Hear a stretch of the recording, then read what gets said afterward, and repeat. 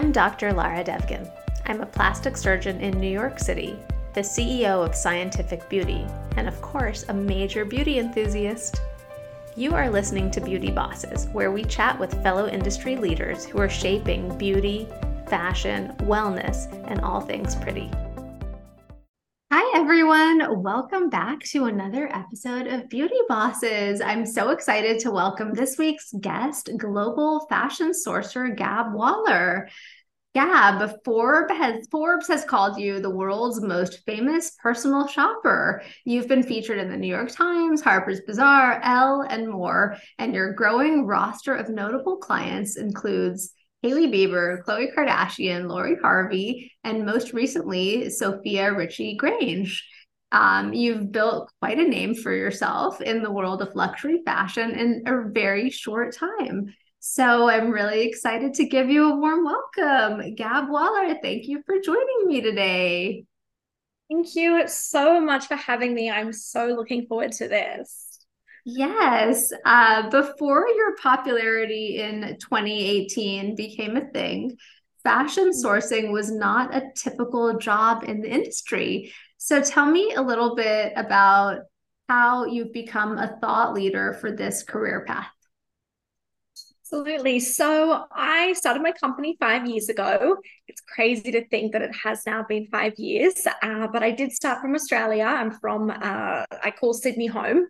And the initial concept of my business, I actually traveled to the States. I was in Los Angeles and I was shopping down Rodeo Drive and I was thinking to myself, wow, there is so much stock here that I know Australia does not have.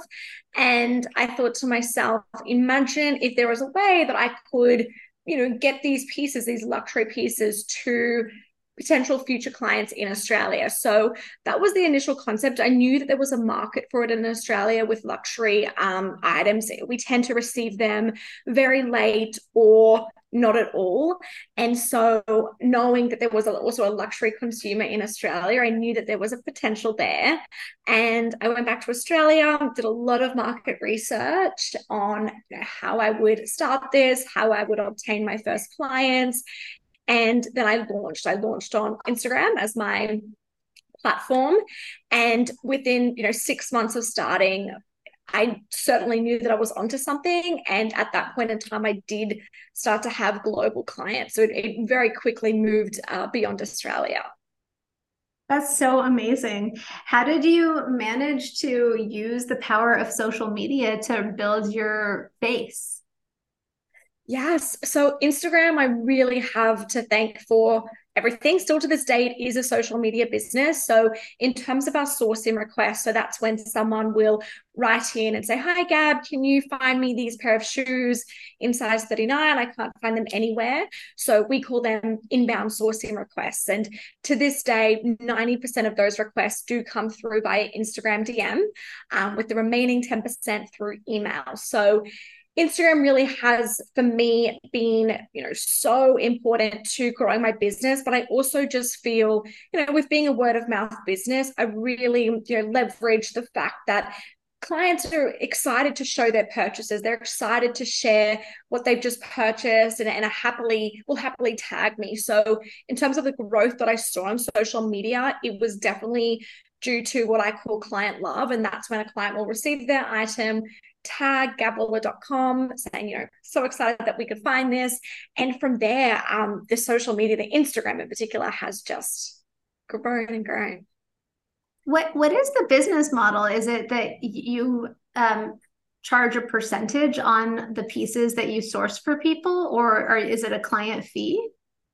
Yes, so I work off a flat rate sourcing fee business model, and the reason for that, so there's two options that I could have went. I could have went a percentage, which is often around 6 to 10%, usually around 10%.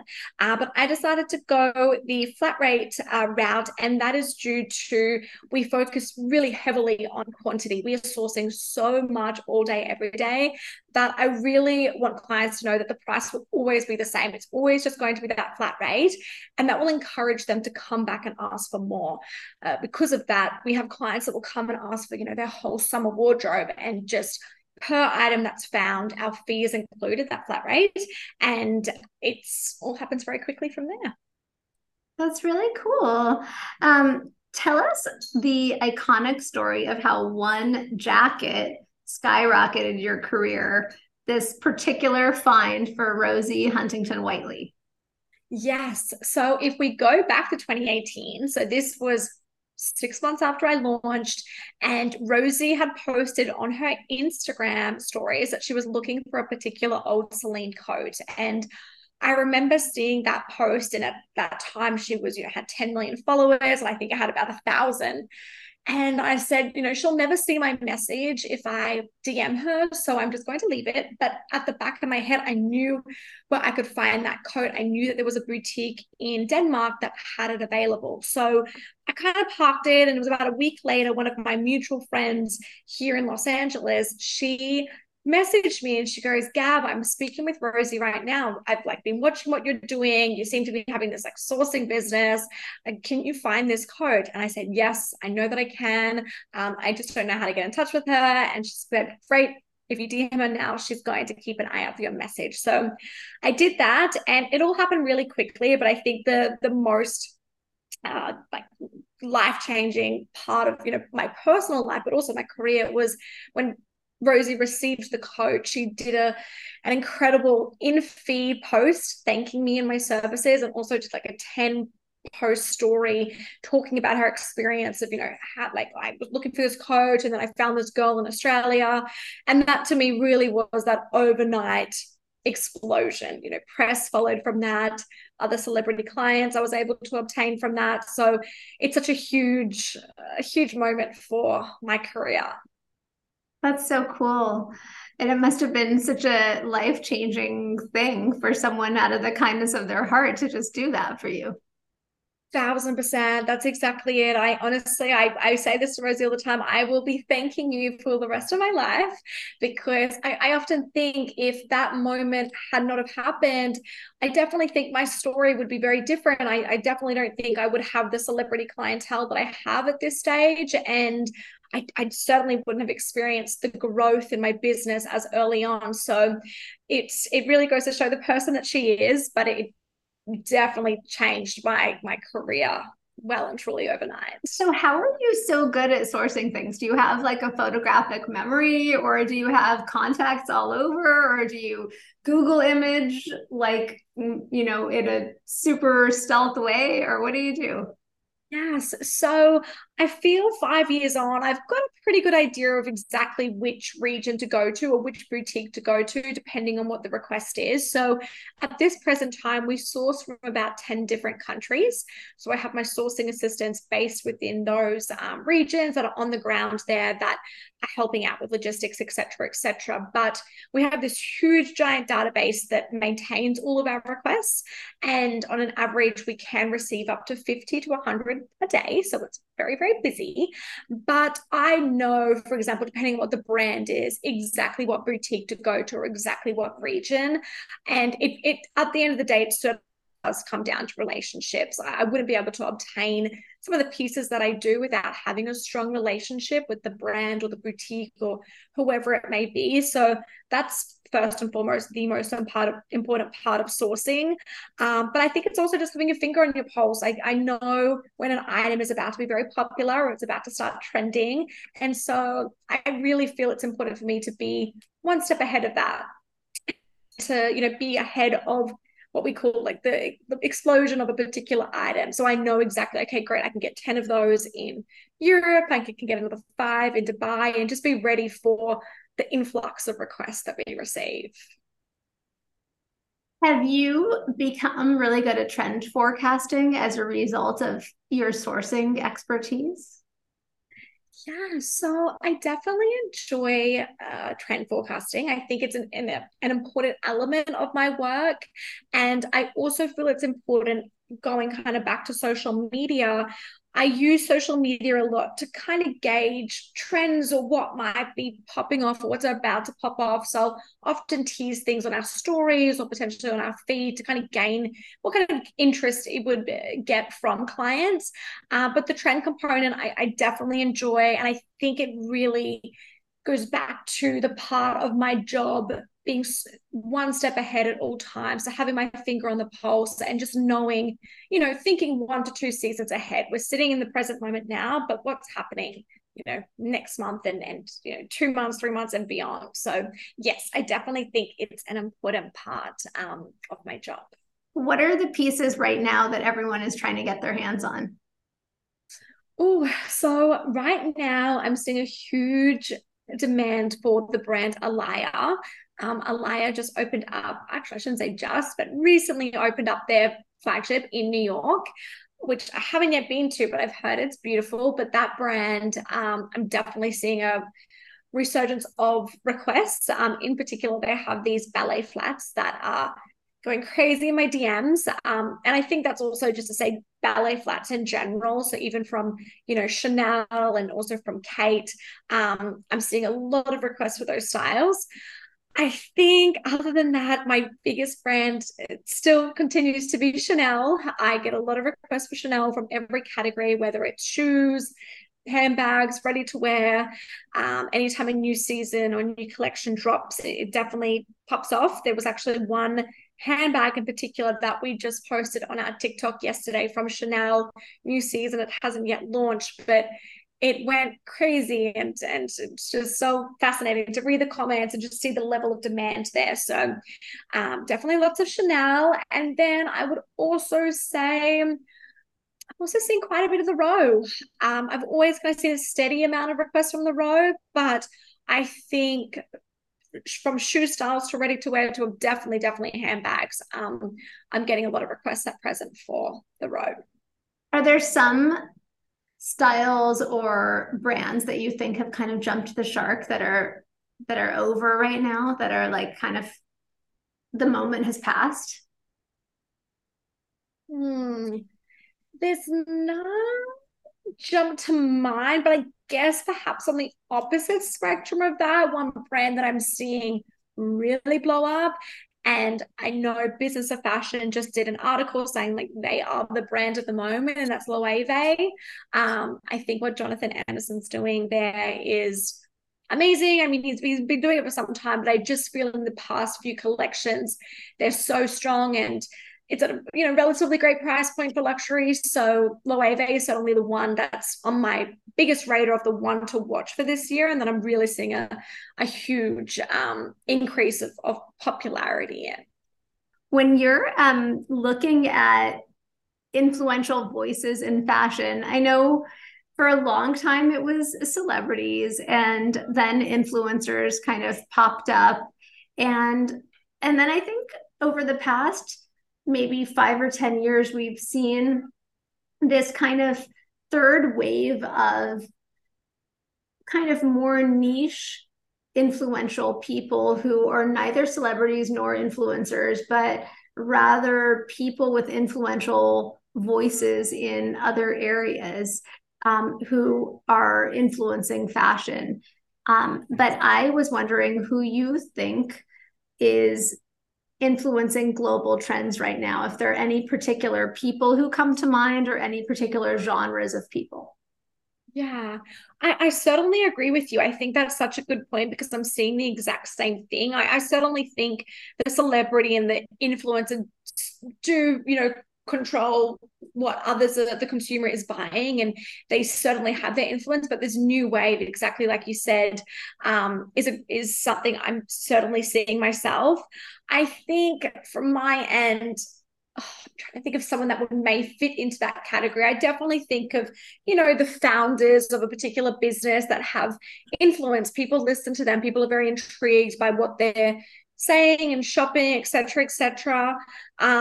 But I really think there's no one more influential right now, especially in the fashion space, than Sophia Richie Grange. I think her, even though, yes, she's a celebrity, I think her influence is just so strong. She jumps to mind, leaps and bounds. I loved watching her wedding in real time. I think she really did that so well, because we've been so used to seeing aspirational weddings after the fact in a Vogue spread. a Yeah. few weeks or a month later. And I think it was really fun for everyone to watch the actual events on the day that they were happening. And it kind of felt like a real-time unboxing of her pretty outfits and the Hotel du Cap and the beautiful scenes. And it changed the consumption pattern and the time Yeah. frame a little bit. And even though I wear scrubs every day in the operating room, and um, it's not necessarily stuff that I'm running out to personally buy. It's fun. It was really fun to watch. Yes. I 1000% agree. And I also think it's that wave of what we're seeing right now, that, personalization and just personal, the word as a whole in general is so important. I think to get that intimate and close to a celebrity and to see it firsthand was just very, very exciting. But I felt that because it was so personal, it felt that even as she was speaking to us on her TikToks, it felt like we were speaking to a friend. So I really think that's the trick of the trade with even brands connecting now, just to keep, like, make it as personal as possible and keep personalization at the forefront. Yeah. And I like is it Emily Mariko? She's Oh yeah, yeah, yeah. she has great fashion and style also. She Um just had her wedding. I haven't seen the photos, but I saw someone posted on maybe Instagram stories that she just had her wedding and there was a couple of looks. But yeah, I can't wait to see what she wore and everything. I've also been noticing that the style choices of female founders and business people and people like Emily Weiss and Mm, kind of people who you don't traditionally associate with clothes. I feel like yes. those people are more front and center. So that I think has been interesting too. Do you see that in terms of your sourcing requests too? Definitely, yes, 100%. And Emily's probably a great example. Although she doesn't post that much, she may post like a shoe, and I'll receive requests for that shoe. So there's definitely people watching them and watching what they're buying and wanting to be a part of that. And I really think female founders are a great example of that third wave of just that they're not and influencers as such, whereas that's their whole job, but they are influencing people by what they're posting and wearing and everything like that. Do you have any advice for people who are interested in entering the fashion space and they don't really know what part of fashion they're interested in? Yeah, so if I went back to my very early days, I was absolutely in those shoes of just not knowing what area I wanted to be in. I kind of dabbled in a few different ones in terms of, do I want to work in magazines or do I want to work in PR and everything like that? So my biggest piece of advice would be to, if you're in the position to do so, to take on as many internships as you can so you can get a little taste test of each area. And that's exactly what I did. And it was almost like a checklist. I had my internship and say for PR, and I was like, not for me. Let's see what else is on this list, because you'll certainly find your area, but it's worth trying them all so you can, have a little bit of a taste test of every industry. And I certainly think the sourcing industry is only going to get bigger and better. So if that's an area that you're interested in, definitely, there's a lot of companies that are doing this, 5 years on. So I think if you can, get your foot in the door somehow that way, and there's nothing stopping you from, starting your own sourcing company one day. Yeah. What do you think about the controversy with fast fashion and, like the propaganda with the Shein factory tour and the kind of landfill waste that we're getting built up with all of these fast turnover, fast fashion cycles with so many trends and no one can keep up with what's cool anymore because everything that's cool isn't cool tomorrow and we're all just like on this hedonic treadmill of trying to stay in trend. How does that feel to you? Is that, I mean, I guess it's good for business on one hand, but on the other hand, is there a larger problem with that? Yeah, so I certainly think that's why, investment dressing, investment shopping is so important now, and I'm seeing it with a lot of my clients. Although I don't have kind of the expertise to really dive into, the fast fashion realm, it's something that I'm not, it's just not my area. My area is luxury, everything, live and breathe it. But I think with the luxury, it really is, if I always think cost per wear. So if you're buying smart and you're investing in your purchases, you are being, you're not turning around and going through all this. You're not kind of trend shopping, is what you're not doing. You're kind of investing in that jacket that season, and you're going to wear that a million times. It doesn't have an end date. So that's why, to me, cost per wear and just investment shopping as a whole is really important.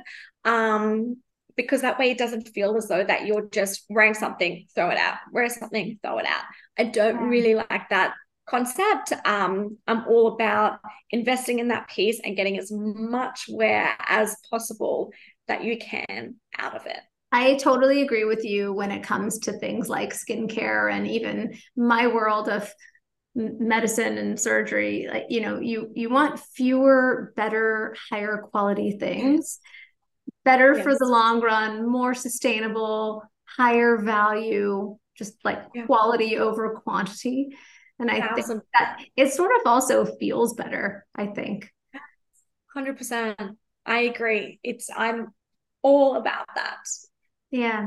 I think luxury gets a bad rap because when you hear luxury, you feel viscerally like that's code for expensive. But when you think about it on a more philosophical level, what it really means is value proposition. So exactly. I think that we kind of have to reframe how we're thinking about things and maybe our footprint on the planet a little.